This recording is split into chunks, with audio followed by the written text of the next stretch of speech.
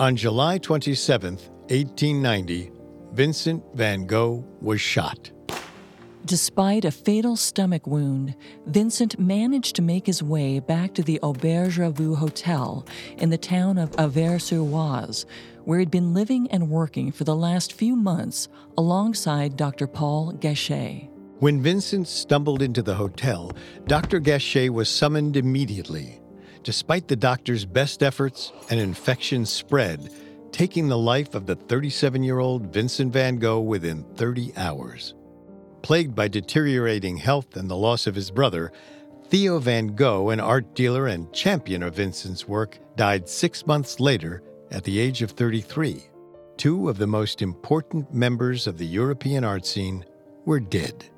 Vincent left behind roughly 900 oil paintings, along with hundreds of drawings. He completed much of that work in the last few months of his life, including one of his most revered works, Portrait of Dr. Gachet, the very doctor who had tried to save Vincent's life. 100 years later, almost to the day, in May of 1990, this famous portrait sold at auction for $82.5 million, or $154.5 million in today's money, making it the highest price for a painting sold at auction until 2006. It remains one of the most expensive painting sales in history.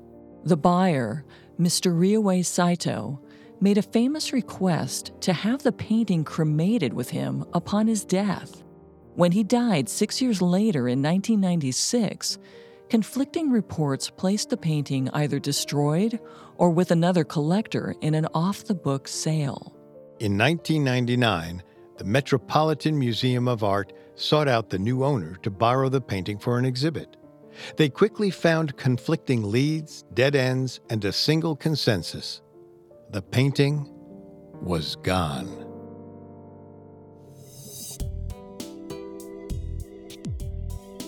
Hi, I'm Molly. And I'm Richard. Welcome to Gone, the show where we search for everything missing.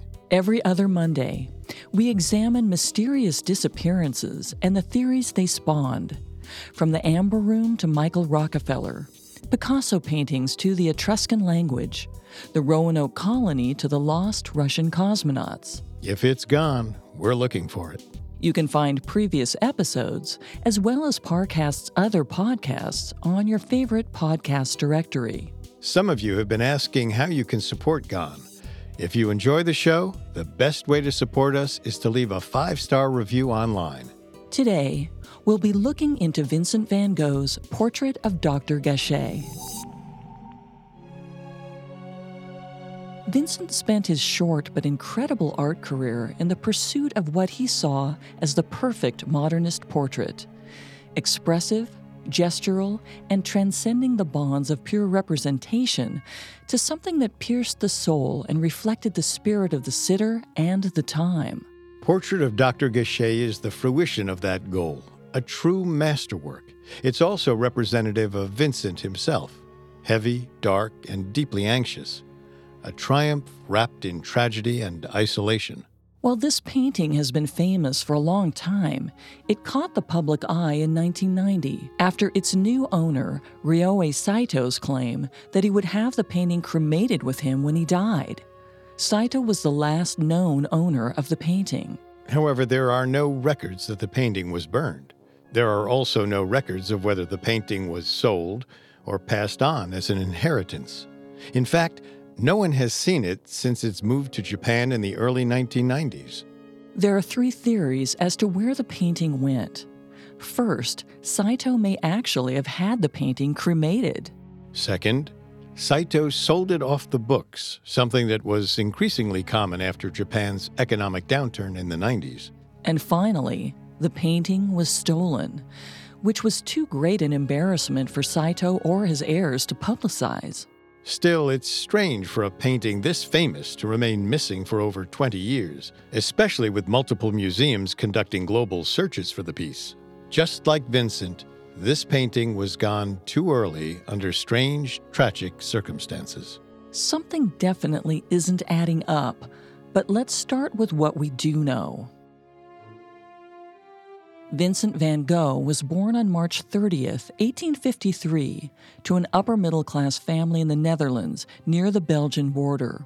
He was the oldest of 6 siblings and very close to his brother, Theo. Theo was 4 years younger than Vincent, and the brothers exchanged letters for most of their lives. We don't know as much about Vincent's early life.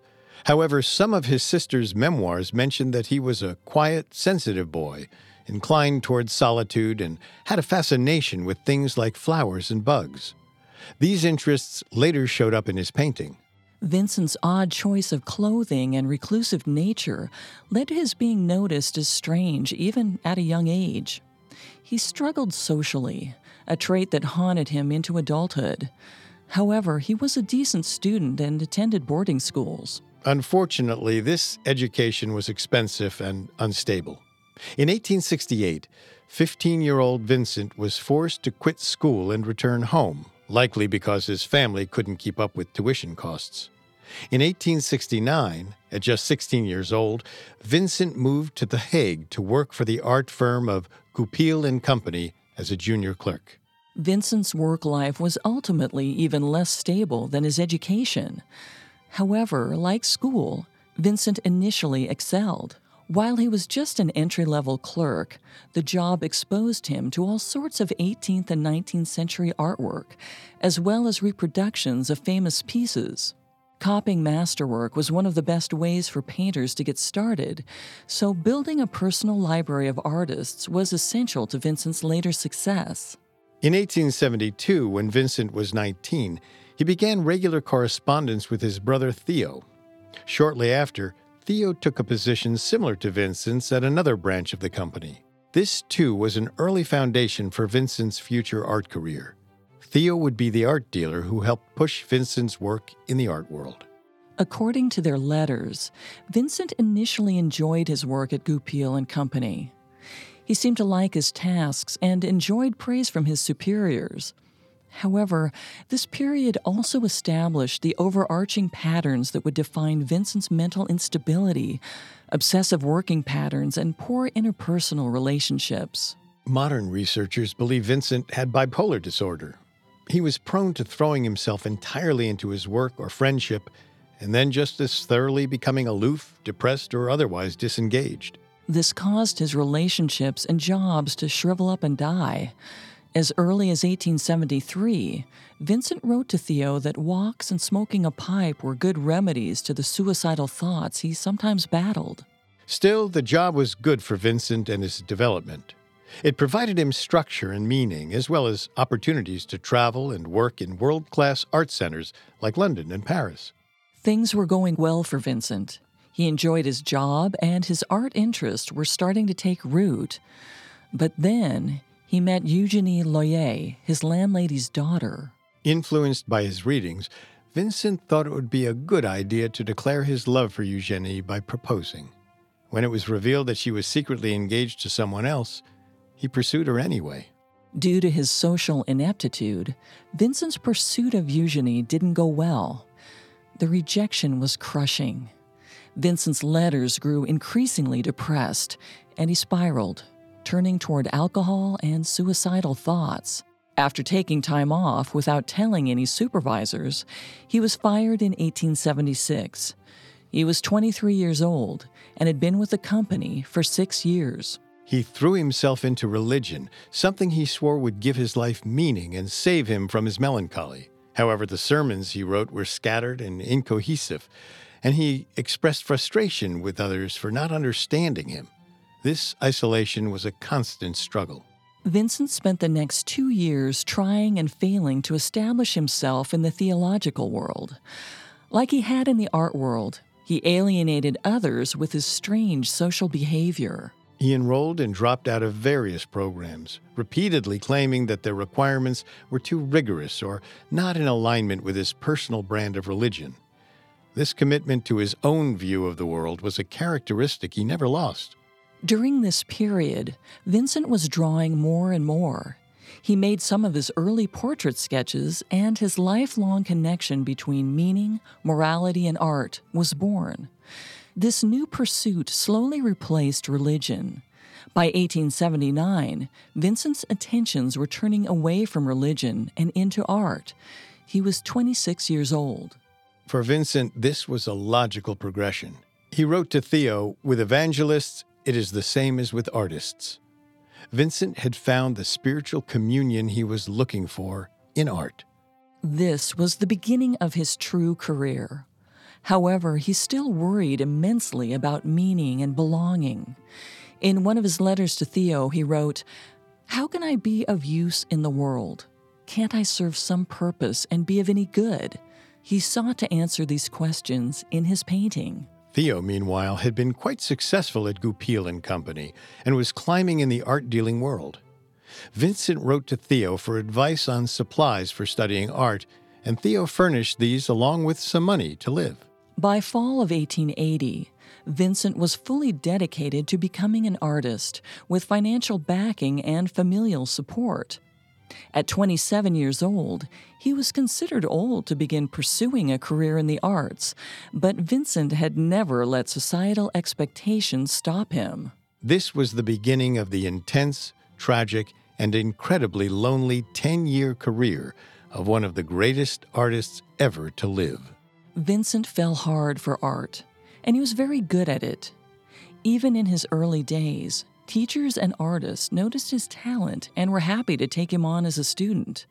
From 1880 to 1886, he began working in earnest on portraits, which would become the focus of his career.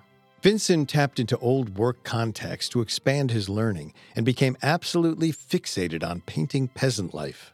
In one of his moments of clarity and enthusiasm, he wrote to Theo, quote, "Diggers, sowers, plowers, male and female, are what I must draw continually. I have to observe and draw everything that belongs to country life. I no longer stand helpless before nature as I used to." While Vincent's art was blossoming, his love life and mental health were not. He had several more failed, unstable romances, each leaving him devastated. He continued to fight with his family and alienate other artists and resources. He suffered from alcoholism, depression, suicidal thoughts, glaucoma, and syphilis. Needless to say, his life was not an easy one.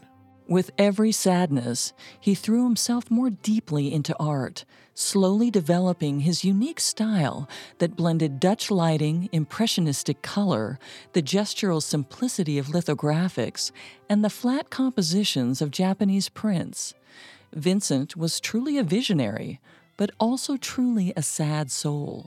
In 1886, at the age of 33, Vincent moved in with Theo in Paris unannounced. While the initial arrangement was strained and caused problems for the brothers, the move was crucial for Vincent's artistic development. It was during this time Vincent, through Theo's art contacts, met his famous contemporaries such as Monet, Pissarro, Gauguin, Seurat, and more. Their impressionistic and post-impressionistic approaches helped him to find his style, as well as gain notoriety among peers in the art world. Vincent even began appearing in shows alongside his more famous contemporaries. This was unheard of for such a green painter who had started working so late in life. Unfortunately, his moods and health continued to be a problem. Theo wrote to his sister that, quote, "It seems as if there are two different beings in him, the one marvelously gifted, fine and delicate, and the other selfish and heartless," end quote.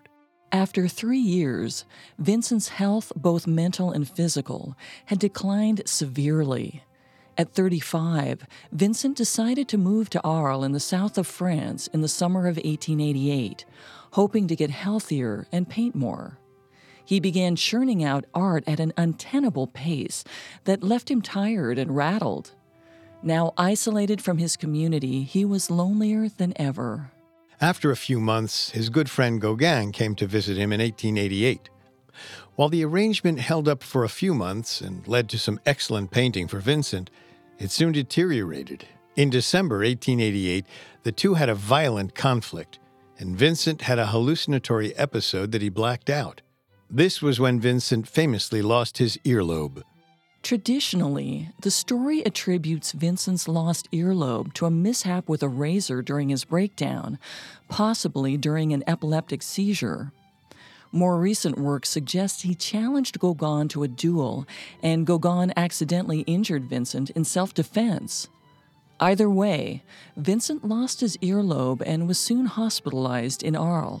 Vincent left the hospital the following month in January 1889, only to find himself back at the institution in February after another violent hallucinatory attack. Some of his artist friends visited him during this period, including neo-impressionist Paul Signac. But the attacks grew more frequent and took quite a toll on Vincent. He was finding it harder and harder to live on his own. It was this need for companionship and care that would lead him to the house of Dr. Gachet, a place where he would not only make one of his greatest paintings, but also meet an early and tragic end. Our story will continue in a moment, after the break. And now let's continue the story. By spring of 1889, Vincent van Gogh decided to do a 3-month trial stay at an asylum in Saint-Rémy. He hoped that the facility would help him manage and recover from his attacks, as well as give him the support and solitude he needed to truly focus on his work. And he did find success there. He worked intensely on developing his portraits and even painted one of his most famous masterpieces, Starry Night. Vincent's typical obsessive pace was not good for his health, though, and he had multiple major breakdowns. Sometimes during these breakdowns, he would eat paint, which is toxic and only made him sicker. After these episodes, Vincent would take around a month to recover, and then return to his unsustainable production pace, which would typically lead to another breakdown. Despite Starry Night's success, Vincent still obsessed over perfecting his portraits, not so much his landscape and still life work. In the fall of 1889, he created his famous self-portraits, approaching his mature style of iconic, even spiritual representations of the portrait sitter. It was the same approach he would use in the portrait of Dr. Gachet just months later. While he was at the asylum, Vincent's work was beginning to succeed in a big way. Although he was not able to attend, Vincent showed work in the Paris World's Fair in October 1889, where he received positive reviews. At the next Artistes Indépendants show in Paris that spring, Claude Monet deemed Vincent's work to be the best in the show. Monet was no stranger to Vincent's struggles, asking famously of his friend, quote, "How could a man who has loved light and flowers so much and has rendered them so well, how could he have managed to be so unhappy?" As Vincent succeeded more and more, he longed to leave the asylum. However, Theo thought that leaving Vincent unsupervised was a bad idea and was working to find him a caregiver. In the meantime, Vincent continued to paint at rapid rates. In May of 1890, 1 year after he entered, Vincent left the asylum to visit Theo, his new wife, Johanna Bonger, and their newborn baby boy. Theo had made arrangements for Vincent to go stay with one Dr. Paul Gachet in Auvers-sur-Oise, closer to Paris, hoping that the supervision would allow Vincent to function outside the asylum. Dr. Gachet had been recommended by fellow artist Camille Pissarro, who had used him in the past. In fact, Dr. Gachet had treated a great many of the artists in the Parisian circles, including Cézanne, Daubigny, and Guillemot. In addition to his medical work, Dr. Gachet was an amateur painter and generous patron of the arts. Theo hoped the doctor would help encourage Vincent's art while taking care of his health, and Vincent was amenable to the plan.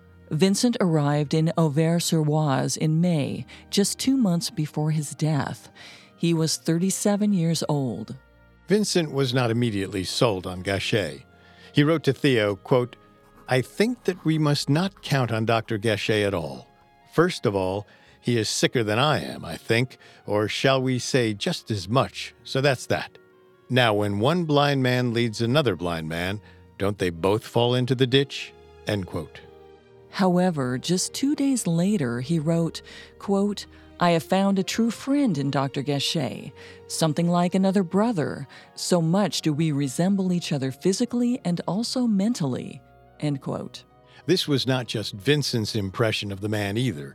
Dr. Gachet had written a thesis called Études sur la mélancolie, or Study on Melancholy, earlier in his career.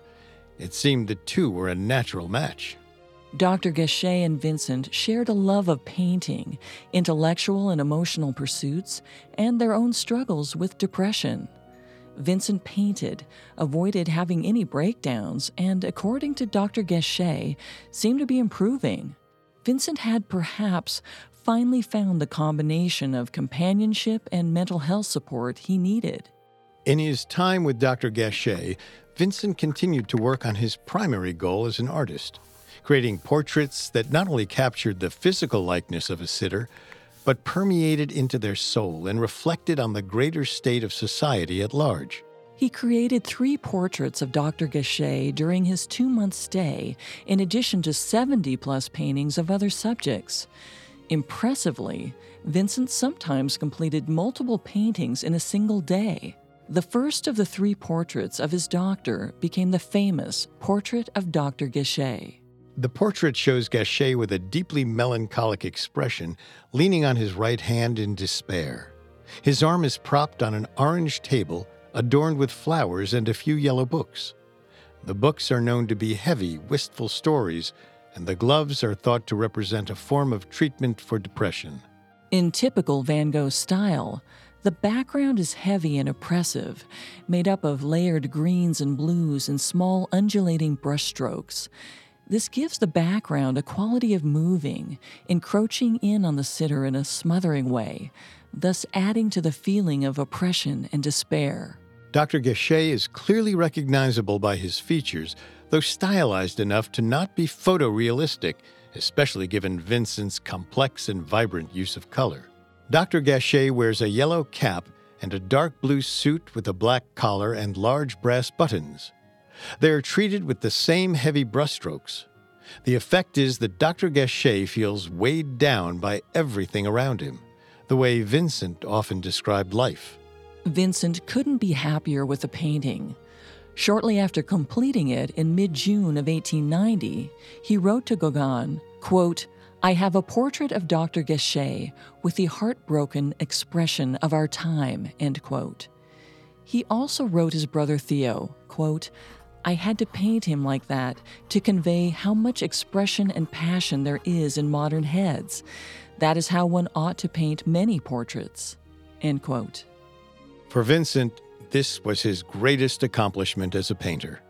He had successfully combined traditional forms with enough gesture, color, and expression to make a truly new type of portrait that captured the essence of the human condition. His contemporaries agreed. Portrait of Dr. Gachet was a masterpiece. But the legacy of the piece was just getting started. For Vincent, this painting represented the culmination of his work on portraiture. But for the world, the portrait of Dr. Gachet would launch into infamy. Not just because of its artistic prowess, but because of the tragic circumstances under which it was created. On July 27, 1890, 1 month after finishing the portrait and 2 months after his move to Auvers-sur-Oise, Vincent headed out to paint in the early morning. When he returned that afternoon, he had a gunshot wound to the chest. He had walked over a mile back to town and needed immediate medical attention. While the bullet missed any vital organs, the irritation from walking combined with internal damage caused a nasty infection in the wound. Dr. Gachet jumped to his patient's aid, working tirelessly for over 24 hours to save the artist. It was no use. Vincent died 30 hours later on July 29, 1890. It's still debated, but Vincent's death was called a suicide, despite all the progress he'd been making with Dr. Gachet. He was 37 years old.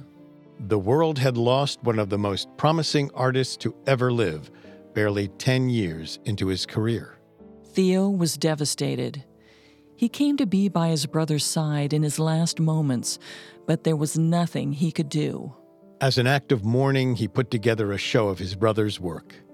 Their art friends attended and paid their respects. Everyone was stunned. They had lost their friend and their contemporary to the darkness that he had fought his entire life. Theo himself was suffering beyond the devastating loss of his brother. Complications of syphilis were making him increasingly ill, and 6 months after Vincent, Theo passed away in January of 1891. Most of Vincent's artwork had gone to Theo, which meant that now it all went to Theo's widow, Johanna. Johanna dedicated her life to upholding her husband's legacy and promoting the work of her brother-in-law. She loaned Vincent's work to various exhibits and began selling it, both of which helped to elevate his status. Vincent may not have had strong success during his life, but that was more a factor of dying early than his art being unappreciated. Johanna helped to ride what Vincent and Theo had built, continuing to promote Vincent's work and cement him in the Western art canon. In 1897, Johanna sold Portrait of Dr. Gachet. It was one of the first of his pieces she was able to sell, likely given its incredible quality. This sale began the painting's long path to the collection of Ryohei Saito and subsequent disappearance. Just 7 years after the first sale, a German art dealer purchased the portrait in 1904, adding to its value as well as increasing its international scope. In 1911, 20 years after it was painted, a German museum acquired the portrait. The painting hung there proudly for a decade until it became endangered. In the 1920s, as the Nazi Party rose to power, they began an assault on modern art, or as they like to call it, degenerate art. The idea of degenerate art largely grew out of Hitler's obsession with attaching Germany to what he saw as the narrative of great European heritage, which for him meant old masters and more traditional representational art. All the experimenting and search for human truth Van Gogh and his peers were so fond of, and famous for, were seen as treasonous, communist, and Jewish, everything Hitler wanted to destroy. The Nazis began removing all so-called degenerate art from public museums and national collections. In 1933, the museum holding Portrait of Dr. Gachet hid it in order to protect it. Had it not been for the people willing to protect the art and culture of those under attack, we would be without huge pieces of our history, including Vincent van Gogh's entire body of work. Unfortunately, in 1937, the Reich Ministry of Public Enlightenment and Propaganda confiscated the painting, intending to destroy it. But something stopped even the Nazis from destroying this painting. Maybe it was the painting's fame. Maybe it was the hauntingly human expression on Dr. Gachet's face, or the profound sense of melancholy Vincent mesmerized the world with. Whatever it was, even the Nazis saw value in this painting. Instead of destroying the piece, Nazi leader Hermann Göring sold the painting to Franz Koenigs in Paris, likely off the books and away from the eyes of Hitler. Koenigs was a German banker and a renowned modernist collector. In 1939, Koenigs transported the painting to New York, saving it from Nazi destruction by removing it from Europe. Once in New York, the painting ended up in the custody of Siegfried Kramarski, a German-American banker and art collector. He was also Jewish and had fled to the States to escape the Nazi regime. For many Jewish art collectors at the time, protecting art from the Nazis wasn't just about saving the art. It was about defying the cultural massacre and ethnic cleansing assaulting their homes. The painting remained in the Kramarski family for the latter half of the 20th century as Van Gogh's work continued to rise in prominence and scholarship, with the family often lending the painting to museum exhibits. In 1974, Johanna's son, who was also Vincent's nephew, opened the Van Gogh Museum of Art in Amsterdam. It is still dedicated to sharing the work of Vincent and his contemporaries. Major museums, including the Musée d'Orsay in France, exhibited Vincent's work, and art historians pored over his unique style and life. School children from the U.S. to Japan could recognize his work. He was officially one of the most important artists of all time. And his favorite piece, the crowning jewel of his career, was about to get a lot more famous. In May of 1990, Almost 100 years to the day of Van Gogh's death, the Kramarski family put Portrait of Dr. Gachet up for auction at Christie's auction house. While everyone expected it to do well, the painting ended up selling for $82.5 million, making it the most expensive painting ever to be sold at auction until 2006. It remains in the top 10 most expensive paintings of all time. The buyer was a wealthy Japanese businessman named Ryohei Saito. Saito was 74 at the time and had been an avid art collector for more than 40 years. He was also the owner and former president of Japan's second-largest paper manufacturing company, Daishowa Paper Manufacturing Company. Saito was essentially new money. His family had been penniless after World War II, and his father had built this company from the ground up. Maybe he saw affinity with Van Gogh, who had been penniless and rose to be one of the great masters of painting. Saito was well known for showing off his money and had been an art collector for decades.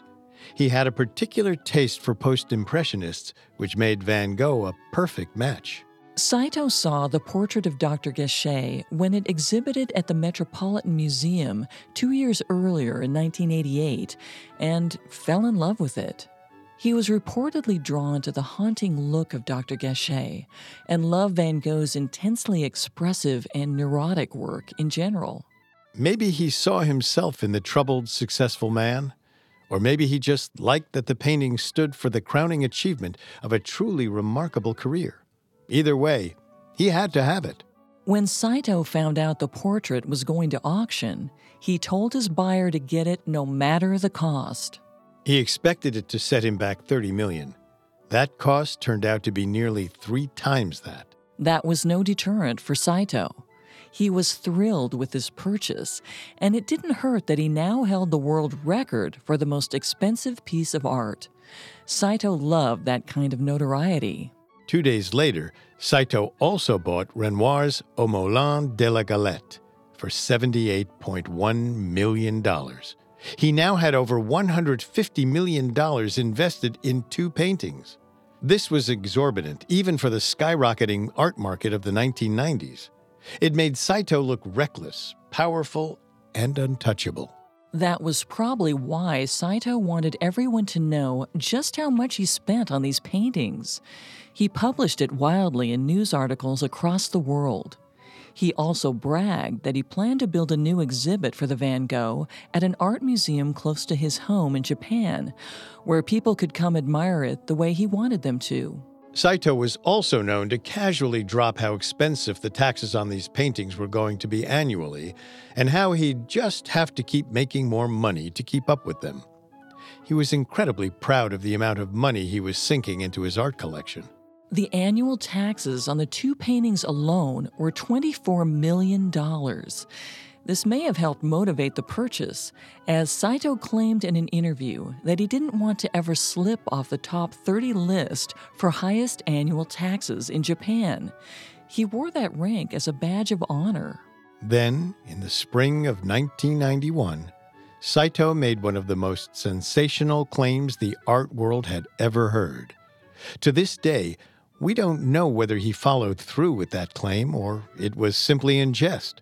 What we do know is that the unknown whereabouts of Portrait of Dr. Gachet force us to consider that Ryohei Saito may have actually burned one of the most famous paintings of all time. Our story will continue in a moment after a brief message. And now let's continue our story. In spring of 1991, after purchasing Renoir's Au Moulin de la Galette and Vincent van Gogh's Portrait of Dr. Gachet for exorbitant sums, businessman Ryohei Saito claimed that he wanted both paintings cremated with him when he died. The art world was in an uproar.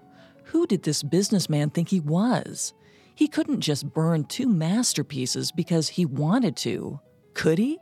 The Japanese government, which was still very sensitive about its international image after World War II, was not happy with the backlash against Saito and pressured him to apologize publicly.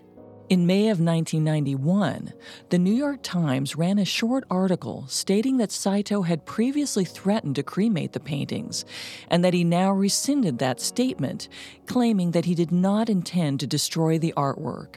It's not clear if Saito really was committed to not destroying the paintings or if he simply said it to calm the public.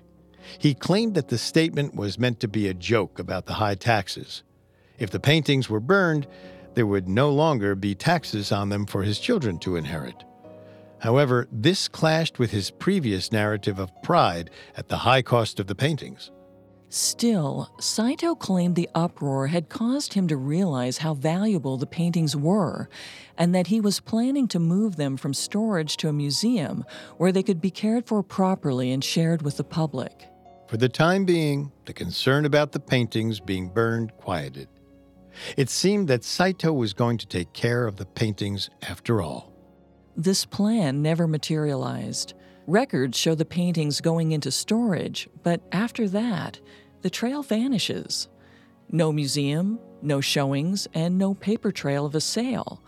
For all anyone knew, it was still in Saito's private storage. 2 years later, in 1993, Saito was arrested for several charges of bribery. His fortune was suddenly under fire.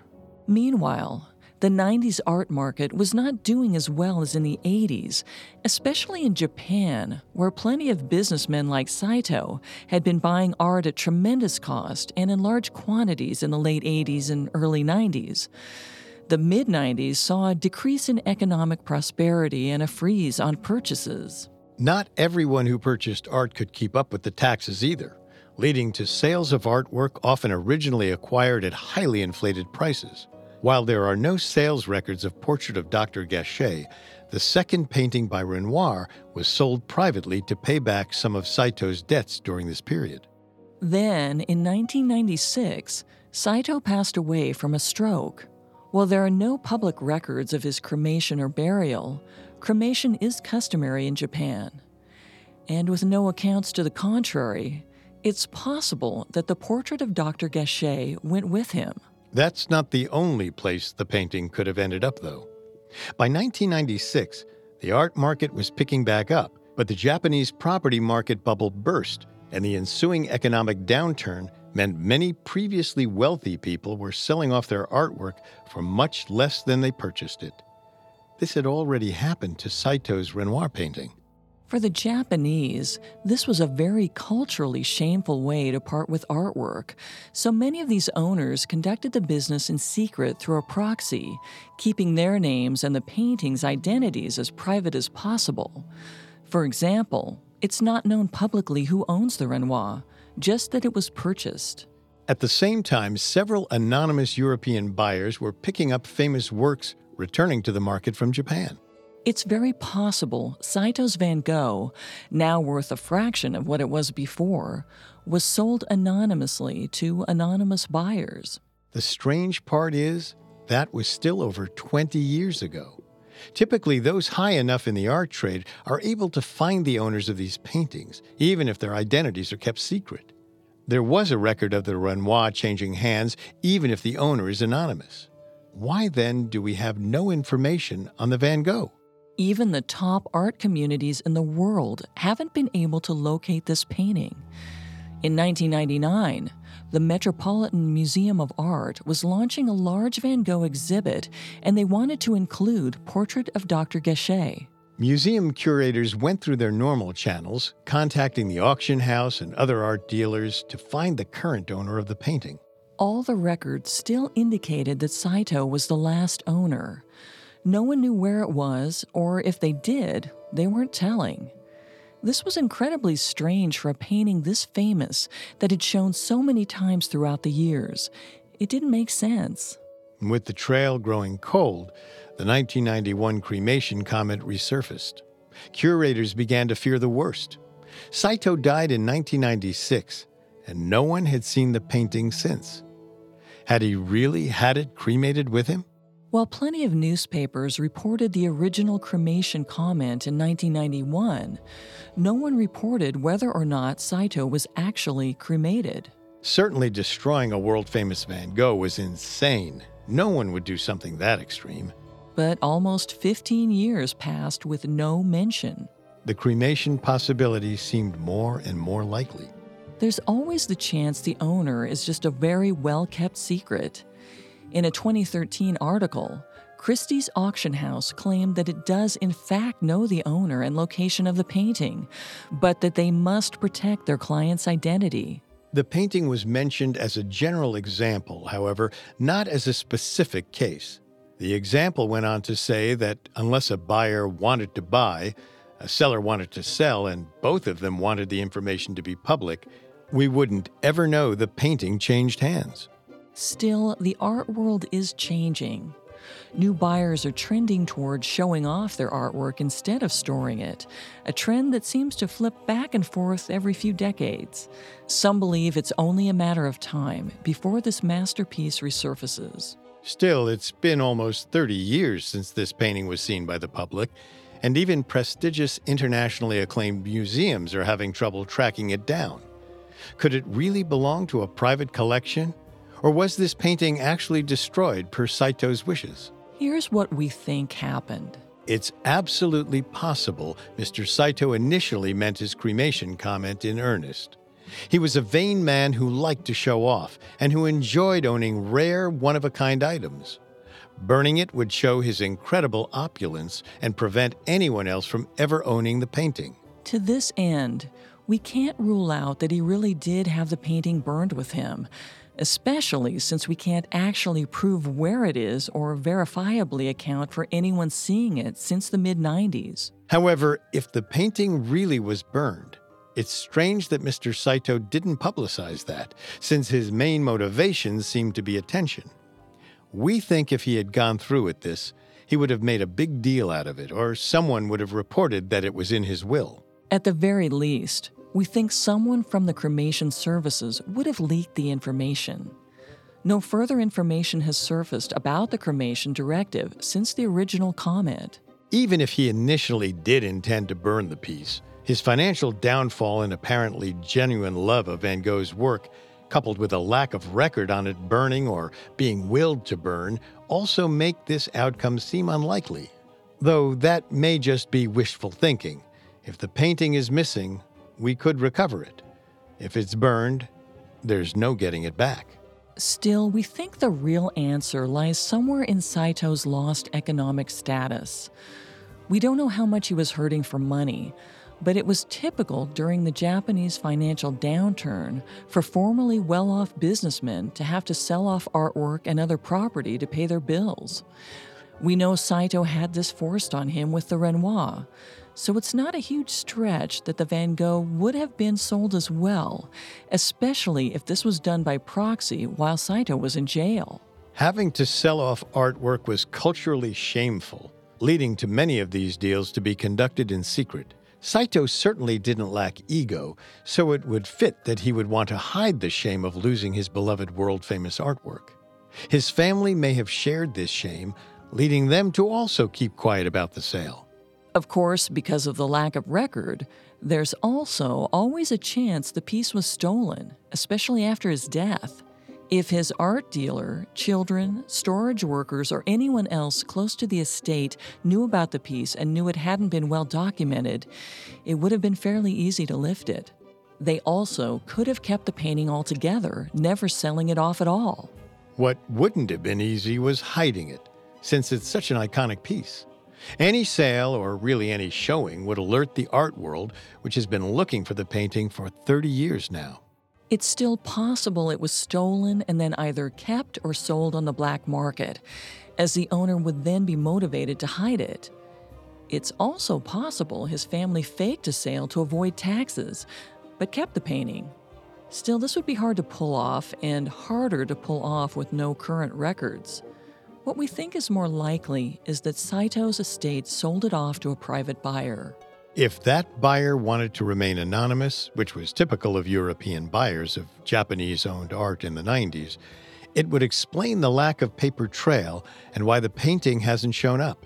It would be a good reason for those up in the art dealing business to play dumb and protect the records as well.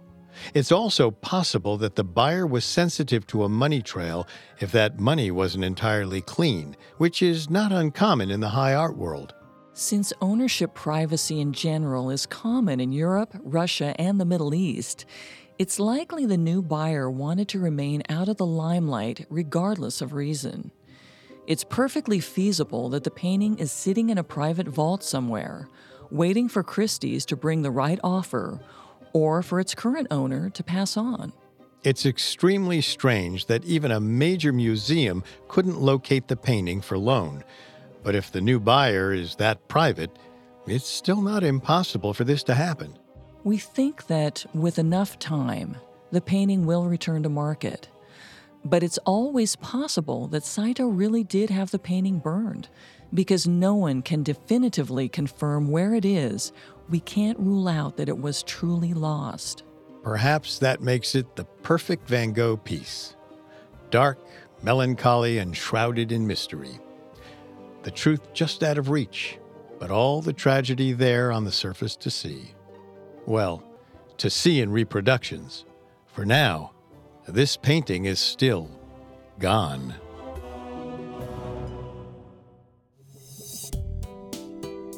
Thanks for tuning in to Gone. If you want to find more episodes or any of Parcast's other podcasts, you can find us on Apple Podcasts, Stitcher, Google Play, CastBox, TuneIn, or your favorite podcast directory. Everyone always asks how to help the show. If you enjoy the show, the best way to do that is to leave a 5-star review.